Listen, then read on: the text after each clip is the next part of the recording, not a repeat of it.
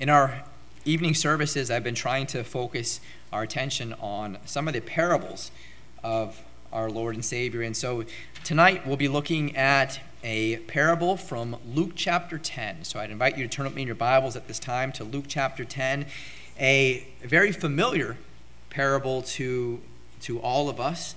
Luke chapter 10, verses 25 through 37, and a sermon that I've titled, More Than Just a Good Neighbor. More than just a good neighbor. Luke chapter 10, in a moment we'll read some of these verses. Tonight we come to probably one of the most familiar parables that Jesus ever taught. This parable is so well known that it has become almost a common idiom for sacrificial kindness. It is a high compliment to call someone a good Samaritan. And what we find is that this idiom is extremely common among those who don't even profess to be Christians. People will throw around this term, a good Samaritan, just for someone who has a good act of kindness, a sacrificial act of kindness that is seen. And interestingly enough, our level of familiarity with this parable has led us to think we know the story often better than what we really do. And many people think they know what Jesus was teaching in this parable, but the truth is, many people are just flat out wrong. The title we give to this parable often leads us astray. Of course, there's a lot to learn about being a good neighbor from this parable, but that is only a very small part of what Jesus is teaching. Jesus taught this parable to teach us how short we all fall to what God's law actually requires of us. Jesus explains why all of our good works and all of our religious practices and religious observances are never enough to gain favor with God. Jesus teaches this specific parable to show us what God's law requires from all of us. And thereby, he systematically shatters all the hopes and all the dreams and all the aspirations of every quote-unquote religious person who was thinking that observance to traditions and religious practices would ever be enough to get them into heaven. And to understand the full intent of this parable, we have to look at the full context. Many times when we read this parable, we begin maybe at verse number 30 here in Luke chapter 10, but the context actually begins a lot earlier. So I want you to notice first the trap. Jump down at the beginning of Luke chapter 10. Luke chapter 10 begins with Jesus in the northern region of Israel named Galilee. This is a place where it always seems that Jesus was facing constant opposition from so-called religious leaders. In the beginning of this chapter, we see Jesus sending out 70 disciples on a final mission to preach the gospel to the cities there in that northern region of Galilee. He knows that the disciples are going to face many challenges, and so I want you to notice how he instructs them in verses 10 through 12 here in Luke chapter 10. Luke chapter 10, verses 10 through 12, as he's sending out these 70 laborers, these 70 disciples, notice how he instructs them in verses 10 through 12. But into whatsoever city you enter, and they receive you not, go your ways out into the streets of the same, and say, even the very dust of your city, which cleaveth on us, we do wipe off against you. Notwithstanding, be ye sure of this, that the kingdom of God is come nigh unto you. But I say unto you that it shall be more tolerable in that day for Sodom than for that city.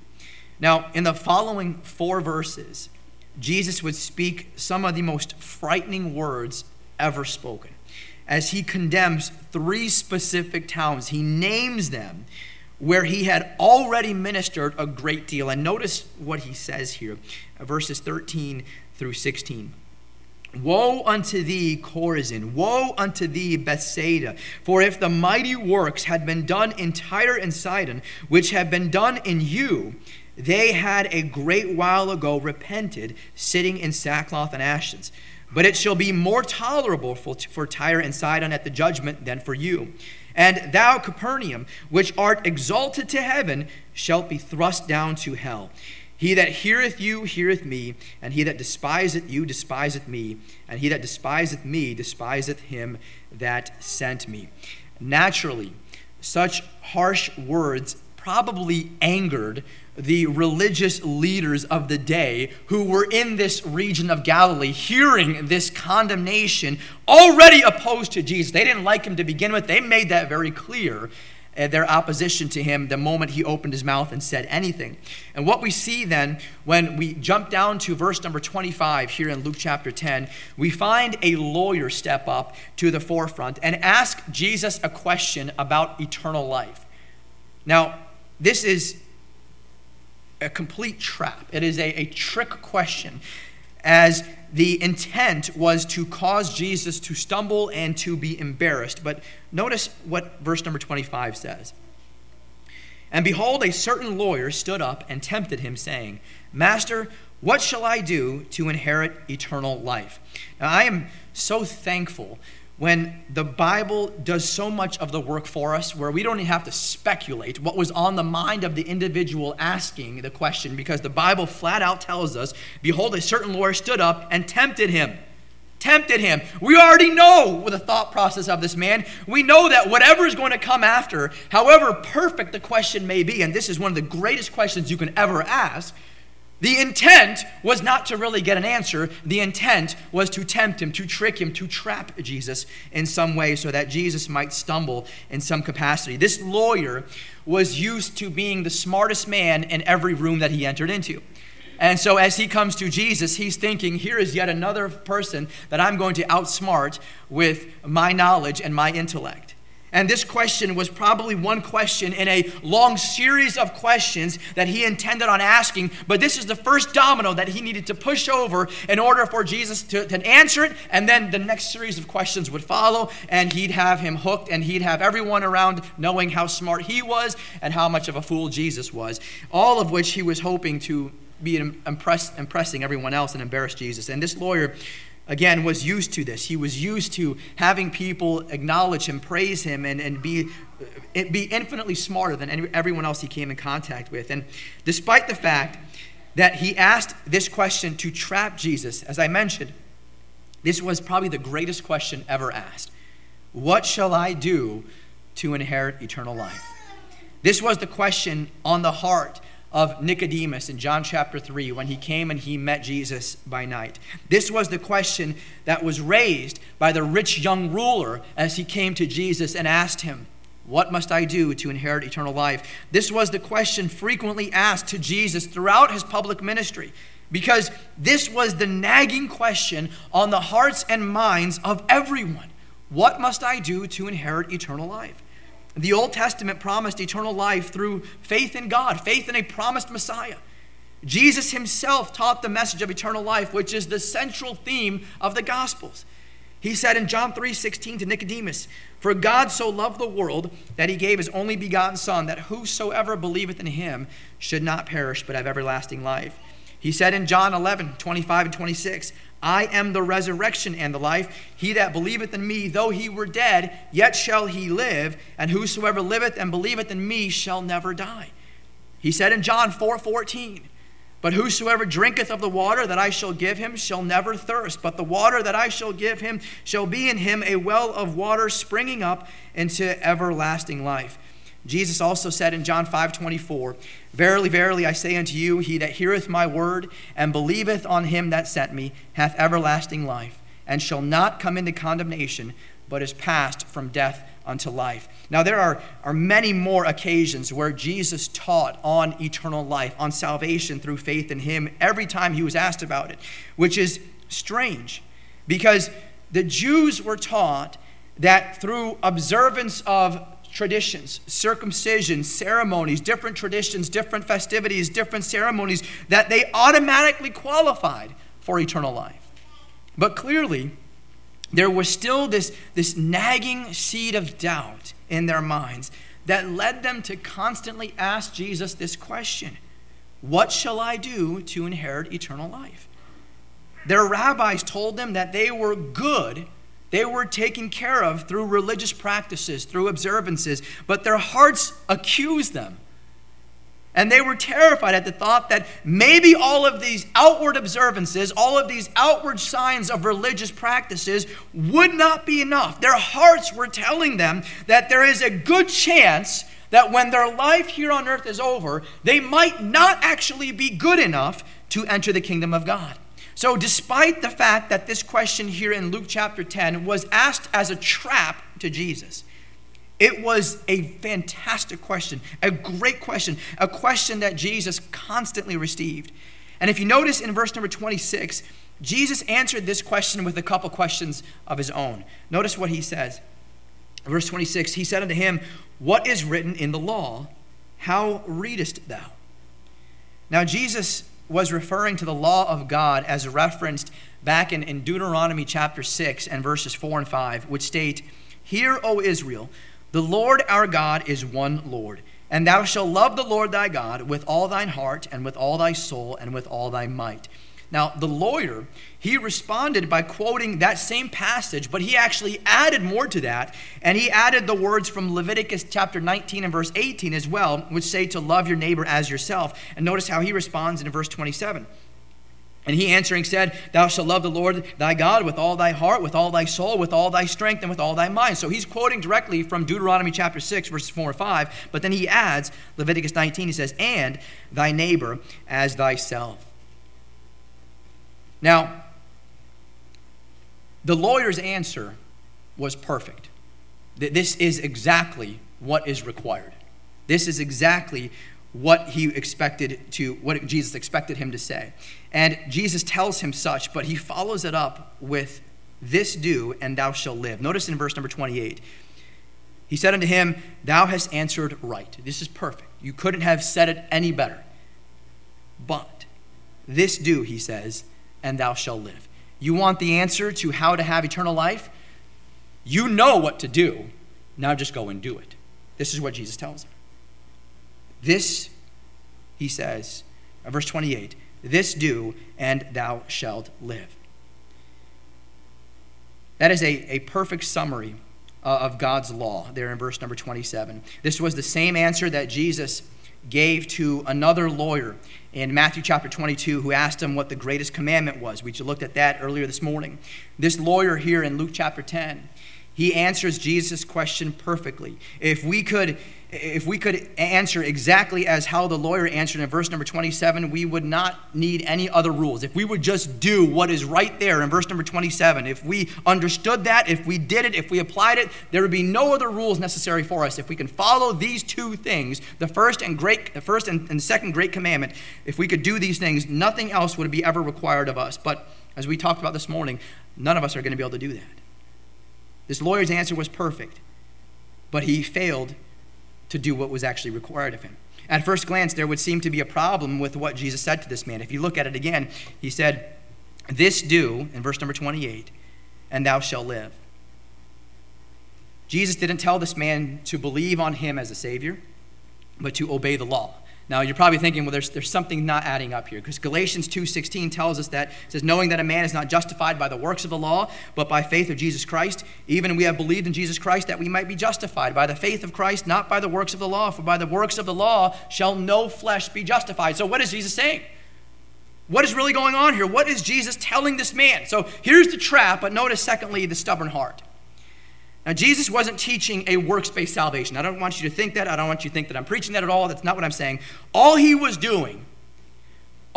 was doing here was holding up a mirror, the mirror of God's law to this lawyer to show that he was guilty. We mentioned how Jesus did this to the rich young ruler, the same thing, who was convinced that he was good because he had gone and redefined what it means to be good. And Jesus says, I'll tell you what good means, and this is what it means to be perfect, to be God. And he says, now what do you think of yourself when you look in the mirror of what it means to be good? And the man said, oh, perfect. I'm doing all of that. I've kept all these commandments since I was young. And what Jesus is doing to this lawyer here in Luke chapter 10 is the same thing. The man says, I know what the law requires. It requires all of these things. It requires to love the Lord thy God with all thy heart, with all thy soul, with all thy strength, with all thy mind, and to love thy neighbor as thyself. And Jesus says, perfect. That is exactly it. Now go and do it. And he holds up the mirror and he says, have you done it? Look at yourself in the mirror. Does your life demonstrate that you have actually done what you know you need to do? So this is what he's doing here. He's not saying that you're going to be saved by these actions. If the lawyer was an honorable man, he would have acknowledged that he did not love God as he should, much less his neighbor. This man should have been deeply convicted by what Jesus said here. He should have walked away completely guilty after what has been said here. His follow-up response should have demonstrated great humility, but what we see instead is a tremendous amount of self-righteous pride. Notice what happens in verse number 29. Now, we already know that he came to Jesus tempting him, so he's really not interested in finding out what to do to have eternal life, and Jesus knows that. But notice how the man responds in verse number 29. After the mirror is shown to him of God's law, this is what God's law requires, and without Jesus having to say, you haven't done it, the man knows he hasn't done it. And that's why verse 29 says, but he, willing to justify himself, because he knows he hasn't been perfect, willing to justify himself, said unto Jesus, and who is my neighbor? And who is my neighbor? Again, the Bible tells us what is really going on in the heart of this lawyer. He knew he was guilty. You're not trying to justify yourself when you know you're innocent. He knows he's guilty. He knew that he was condemned by God's law, but he wanted to convince everyone else that he's a righteous man. This was the problem with legalists. This was the problem with the Pharisees and all the other self-righteous people who were adamantly opposed to Jesus. They were very much like the crowd that is mentioned in Luke chapter 18, verse number 9, where it says, which trusted in themselves that they were righteous and despised others.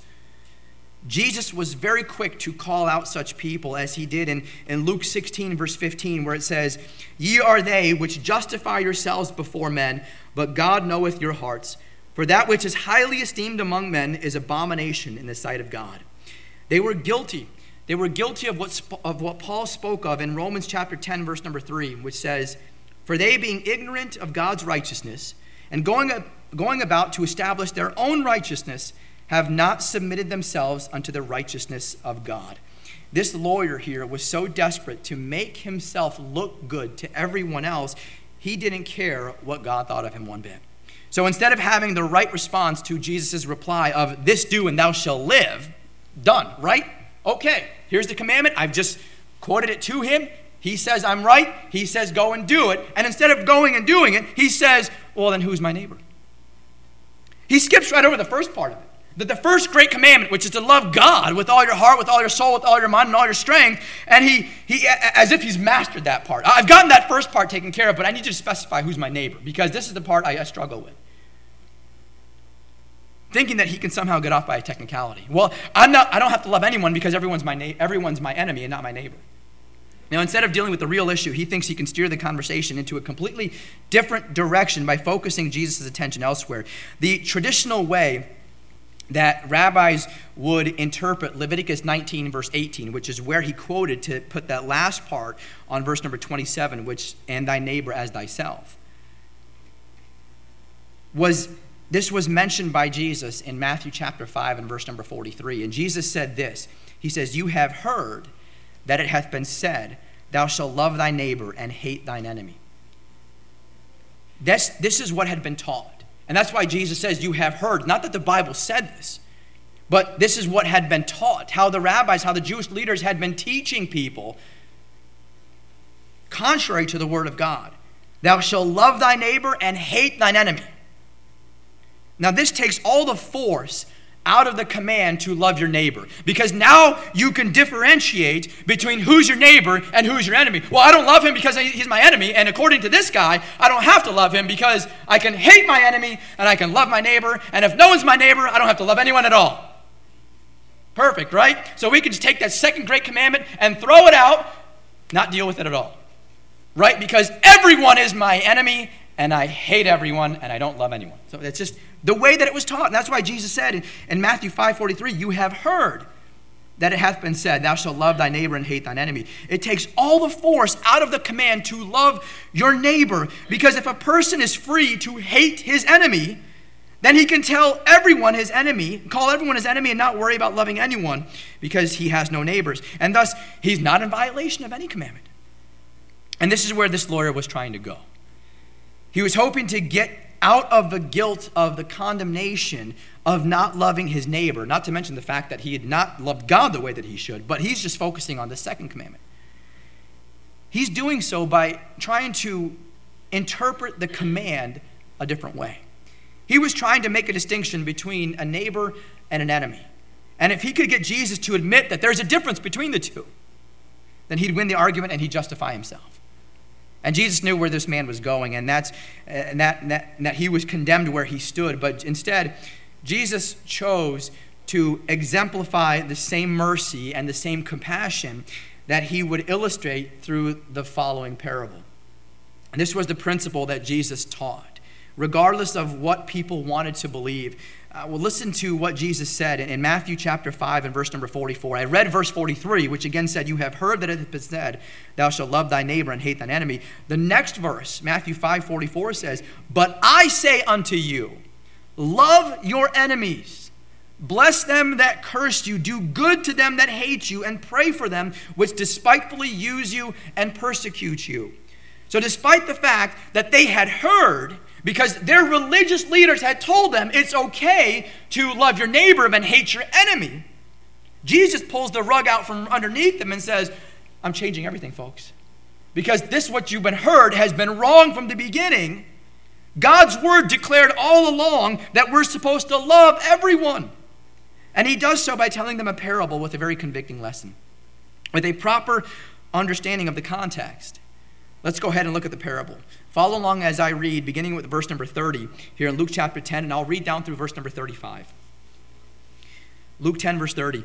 "And Jesus answering said, A certain man went down from Jerusalem to Jericho and fell among thieves, which stripped him of his raiment and wounded him and departed, leaving him half dead. And by chance there came down a certain priest that way, and when he saw him, he passed by on the other side. And likewise a Levite, when he was at the place, came and looked on him and passed by on the other side. But a certain Samaritan, as he journeyed, came where he was, and when he saw him, he had compassion on him. And he went to him and bound up his wounds, pouring in oil and wine, and set him on his own beast, and brought him to an inn, and took care of him. And on the morrow, when he departed, he took out 2 pence, and gave them to the host, and said unto him, Take care of him, and whatsoever thou spendest more, when I come again, I will repay thee." Again, Jesus didn't have to entertain this lawyer anymore. He could have ended this conversation, pronounced the man guilty where he stood, but instead he showed this man grace and compassion. The parable that Jesus told him was like all the parables that he teaches. It had one main point and it had several secondary implications. And I want to take a closer look at this parable. And notice third, the dangerous journey and the attack. The dangerous journey and the attack. Verse number 30 once more. "And Jesus answering said, A certain man went down from Jerusalem to Jericho and fell among thieves, which stripped him of his raiment and wounded him and departed, leaving him half dead." Now these were actual places that Jesus was describing. This was a real journey that a person living in that time would have made. This road from Jerusalem to Jericho, history tells us, was notorious for being a very dangerous road to travel. Just in the land itself, the topography of the land wasn't conducive for good travel with such a treacherous mountain terrain. And because of that, it provided all sorts of little spots here and there for thieves to hide out, to camp out, and to wait on victims who were innocent travelers without any sort of suspicions that they're going to be attacked. And it wasn't a huge surprise that Jesus' story started the way it did, with a lone traveler on a dangerous road that was ambushed by thieves and left for dead. So here's the attack, but notice fourth, the priest and the Levite.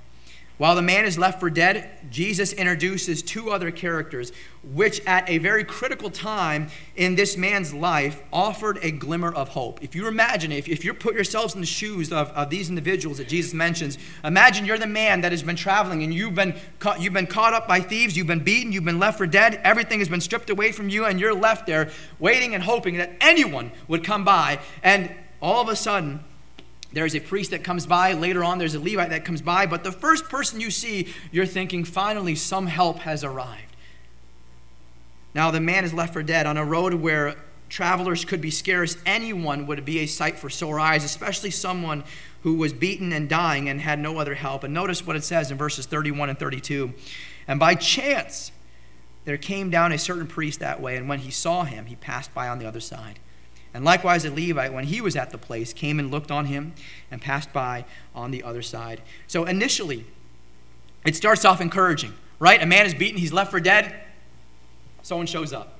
Someone's passing by. By chance, Someone happens to be on the same road, at the same place, not long after this man has been beaten and left for dead, he's capable of helping out. By chance, he's there. It sounds encouraging at first. That two different people were traveling down the same road where this man was left, especially when the traveler, the priest, is supposed to be a man of God. This priest would have surely been familiar with all the Old Testament commands to love your neighbor, to not shut his ears to the cries of the poor. This priest would have surely devoted himself to a life of greater purpose, a life of greater duty to help those who were in such critical conditions. But whatever glimmer of hope that dying man had longed for and clung to when he saw the priest would be short-lived. When the priest sees the man in distress, he purposely avoids him, passes by on the other side. The Bible says there was no compassion shown. There was no desire to help this man in the least. There is no other conclusion that you could draw from this. It's crystal clear that the priest had no compassion. There is nothing else. Remember, the lawyer had asked, and then the first question, the question that he asked to bring on this parable, verse number 29, and who is my neighbor? That's what led to this parable. Who is my neighbor? This is the question the lawyer asked, hoping to be able to make a distinction between a neighbor and an enemy. But Jesus flipped the question on its head and established that having compassion on those in need should never be selective. It's never a matter of, okay, you see someone in need. Now, is this a friend? Is this an enemy? I have to decipher between one or the other before I even lift a hand and lift a finger to help him out. And this is what he's getting at, that it should never be selective. In other words, the duty of the second great commandment, to love thy neighbor as thyself, loving your neighbor isn't contingent on figuring out who qualifies as your neighbor, which is the technicality that this lawyer was hoping to get off on. The duty of the commandment is to be neighborly to all people, even strangers. The full meaning of loving your neighbor includes the principle that Jesus emphasized back in Matthew 5:44, which again says, love your enemies, bless them that curse you, do good to them that hate you, pray for them which despitefully use you and persecute you. The priest here represents anyone with a full knowledge of God's word and a familiarity with God's law who is expected to help but doesn't. Now the next man that came was the Levite. Now all priests were Levites, but not all Levites were priests.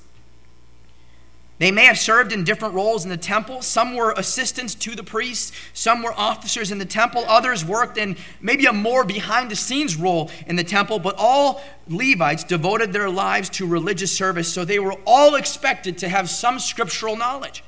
Nevertheless, when this Levite, the second man, came to the place where the wounded man was lying and dying, he did the same thing, and he avoided the man at all costs, just like the priest before him. Once again, another example of a person lacking compassion for another human being in need. And notice what Jesus had prayed earlier in Luke chapter 10 and verse number 21. Notice what he said in verse number 21. In that hour, Jesus rejoiced in spirit and said, I thank thee, O Father, Lord of heaven and earth, that thou hast hid these things from the wise and the prudent, and hast revealed them unto babes. Even so, Father, for so it seemed good in thy sight. Now the priest and the Levite, they embodied the wise and the prudent that are mentioned there in verse number 21. They represented the best and the brightest of the culture, the most educated, the most intellectual, the most religious, but they didn't know God. Though they may have claimed to have known God, they may have claimed to have loved God, their lack of obedience to God's commands manifested their true unsaved nature. They're nothing more than religious hypocrites, eager to observe ceremonial law and traditions, even devoting their lives to service in the temple, but lacking any true virtue. Many times we read this story and are quick to condemn the priest and the Levite for being so inhumane and often miss the bigger picture.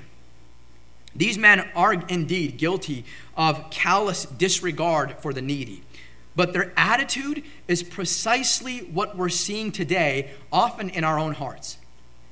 We may not do things as blatantly as the priest and the Levite did by almost stepping right over a person in need to get to where we need to go. But we all stand guilty before the law with its demands for perfection. Jesus makes this point crystal clear when he introduces the third man, or the fourth, the Samaritan. Notice fifth, the unexpected Samaritan. Look at verse number 33. But a certain Samaritan, as he journeyed, came where he was, and when he saw him, he had compassion on him. Now, of the 3 men that came by, only the Samaritan had compassion on the wounded man, who context tells us most likely was Jewish.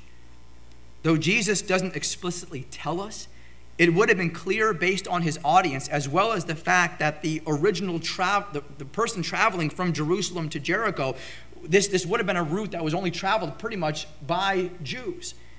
Gentiles rarely traveled this way, much less Samaritans. And with the well-known rift between the Jews and the Samaritan would have been the last person the audience that Jesus spoke to would have expected to have come across in that wounded man, much less help him. Jews and Samaritans had a mutual hostility towards each other. They did everything they could to avoid one another. It was just expected. It was just the way that things were. So here we have a Samaritan man who the Jews would view as a mortal enemy. So if we're going to divide people into neighbors and enemies, Samaritans would fit into that category as enemies to the Jews. They viewed them as mortal enemies of the Jews, especially to a Jewish traveler. If the priest and the Levite wouldn't stop to help a fellow Jew, it would probably be expected that the Samaritan would just finish the job of the thieves and kill the man and take whatever was left. Because they were viewed as mortal enemies. The traveler being a Jew who was beaten and left for dead, the Samaritan coming knowing that we don't get along. The very least, he would have stepped over the man like everyone else and just gone on by, but you would have expected that with the hostility and the mutual hostility, he would have probably come and just finished the job off, killed the man, take whatever he left, and just been on his way. And that is when Jesus completely surprises them and closes off verse number 33 by saying that the Samaritan saw the wounded man and had compassion on him. This was a very subtle rebuke directed at the lawyer who raised the question in the first place. Status and position which the priest and the Levite had does nothing to make a person fit for the kingdom of heaven. Notice sixth, the Samaritan's compassion. Look at verse number 33 again. But a certain Samaritan, as he journeyed, came where he was, and when he saw him, he had compassion on him. All 3 men all saw the wounded man lying there on the road, but the priest and the Levite showed no compassion when the Samaritan did. And I want you to notice how he took care of this man in verse number 34. It says, and he went to him and bound up his wounds, pouring in oil and wine, and set him on his own beast, and brought him to an inn, and took care of him. This Samaritan had to use all of his own possessions to help the wounded man. He was incredibly generous in how he used his own possessions. He made sure to take care of this man properly. He didn't just drop a first aid kit off of him and say, all right, buddy, I'm on my way. Bind up your wounds yourself. Take care of yourself. There's a few bandages. There's some gauze in there. Do what you can with it. I'm out of here. No. He took care of the man the best way he could. He helped him. He bound up his wounds. He bandaged him up. And Jesus purposely stresses the generosity of the Samaritan to demonstrate his point. The Samaritan put the wounded man on his own beast, the Bible says, most likely a donkey. And then he walked the rest of the way to this inn. Now, we don't know the duration. We don't know how long it took. But he's walking the entire way. This Samaritan didn't just do the bare minimum and call it a day. He didn't just manage the man's wounds and leave him there on the road. He made sure to do everything in his power to make sure that this man would make a full recovery. Even when he brought him to the inn, he stayed and took care of him even longer. He stayed with him. He nursed him back to health, continuing to treat his wounds, providing him food and everything else he needed to make a full recovery. He stayed with him through the night because verse 35 tells us, it says, as he departed, it says, and on the morrow when he departed. So he stayed with him at least an entire night. He made sure that he made it through the night. He made sure that he was taken care of in that morning. He paid 2 pence, the Bible says, which would have covered the cost of the room and the cost of provisions and food for 2 months. It is truly remarkable how compassionate the Samaritan was to this man, especially when you consider that they were supposed to be mortal enemies. If there's anyone that should have fought and beaten this man to death, it should have been the Samaritan, not the thieves, not the priest or the Levite. The Samaritan should have done this. The Samaritan sacrificed his possessions, his time, his money to take care of a man he didn't know because he was concerned with meeting the needs of his neighbor. His heart was full of love from the beginning, to the point that when he encountered this wounded man on the road, there was no hesitation. He didn't stop to ask the question that the lawyer asked, and who is my neighbor? Sir, can you tell me, are you Jewish? Because I'm trying to determine whether or not I should help you. The more important question we should be asking is, whose neighbor am I? And the answer to that question is, anyone in need. But if we're being honest about the story, we would probably all say that the Samaritan's generosity to this man was probably a tad excessive. I mean, how many of us would do what he did? If we were in the position of the Samaritan, would we have done everything he did to help this man? When was the last time you set aside everything to help a complete stranger in a desperate situation? Better yet, when is the last time you did something like this to someone you viewed as an enemy? Did you risk criticism and defilement in order to minister to someone's needs? Did you make sure that you provided everything the person needed to dress his wounds, to feed him, to set him up in a hotel, to stay with him throughout the night, and to make sure he was okay, to pay his bills, to pay for the hotel room, for his provisions, for his food and medical care for the next several weeks? And then leave him with a blank check saying, if there's more, here's the check to cover everything else. When's the last time any of us have done something like that? Notice seventh, limitless love. Limitless love. You may not have done this for someone else, but you have surely done this for yourself. We take care of ourselves the best way possible. The closest we might get to self-sacrifice is probably with a family member. But even then, that may be a stretch. Not many would do this for a stranger, much less someone they view as an enemy. I'm sure there have been times in your life when you have done something generous for a stranger, but do we truly love strangers like this Samaritan did? And do we do this all the time? The truth is that we don't. Jesus is telling this story to describe a rare kind of love that knows no limits. Keep in mind that the story is meant to teach a lesson to this lawyer who is wanting to quantify who deserves such love to be shown to them. The lawyer originally asked, "What shall I do to inherit eternal life?" Jesus told this parable to illustrate the impossibly high standard that the law sets for us. And as much as it serves as a rebuke to the lawyer, I think it serves as a rebuke to us as well. If we genuinely loved our neighbors the way that we loved ourselves, the generosity that the Samaritan showed, it wouldn't seem out of the ordinary. We'd look at that and we think, yeah, that makes sense. That's what we would do for anyone else, right? But that's not what we would do for anyone else. That's why when we look at this and when we really figure out how much he did to take care of this man, we think, holy cow, I would have never done that. I would have handed the man maybe a bottle of water, maybe handed him a gospel tract and said, I've done my service, I've helped out someone in need today, thank you, maybe I'll get them some food, and we'll call it a day. And we'll feel good about it, won't we? When's the last time we've done this to someone? He's telling the story to show how rare this love is that knows no limits. If we genuinely loved our neighbors the way that we loved ourselves, because there's nothing you would withhold from yourself to make sure that you're taken care of, this generosity that we see here wouldn't be so out of the ordinary. At the end of the story, Jesus turns the lawyer's question back to him. Notice in verse number 36. He says, which now of these three, the priest, the Levite, and the Samaritan, which now of these three thinkest thou was neighbor unto him that fell among the thieves? There was only one way that the lawyer could respond. There's no other way. The parable was crystal clear. There's only one person that was a true neighbor. And notice the response in verse number 37. And he said, he that showed mercy on him. He that showed mercy on him.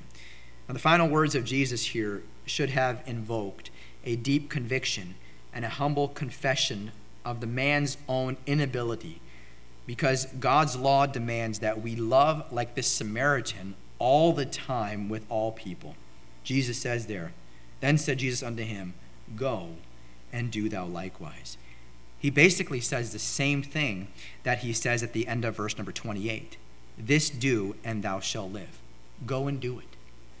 Go and do it. You've told me you know the answer to eternal life. Thou shalt love the Lord thy God with all thy heart, with all thy soul, with all thy strength, with all thy mind, and to love thy neighbor as thyself. Thou hast answered right. This do, and thou shalt live. He asked him, which one of these three was a neighbor? He that showed mercy on him. Jesus said unto him, go and do thou likewise. This lawyer should have immediately realized that he could never live up to this standard, because this standard demands perfection. None of us are going to be perfect.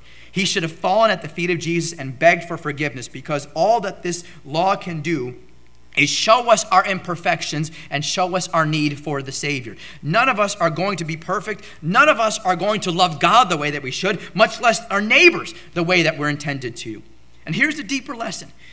The way that the Samaritan cared for the wounded traveler is the way that God cares for sinners. And in fact, God's love for man is infinitely greater than what the Samaritan did for this wounded traveler, which was already way over the top.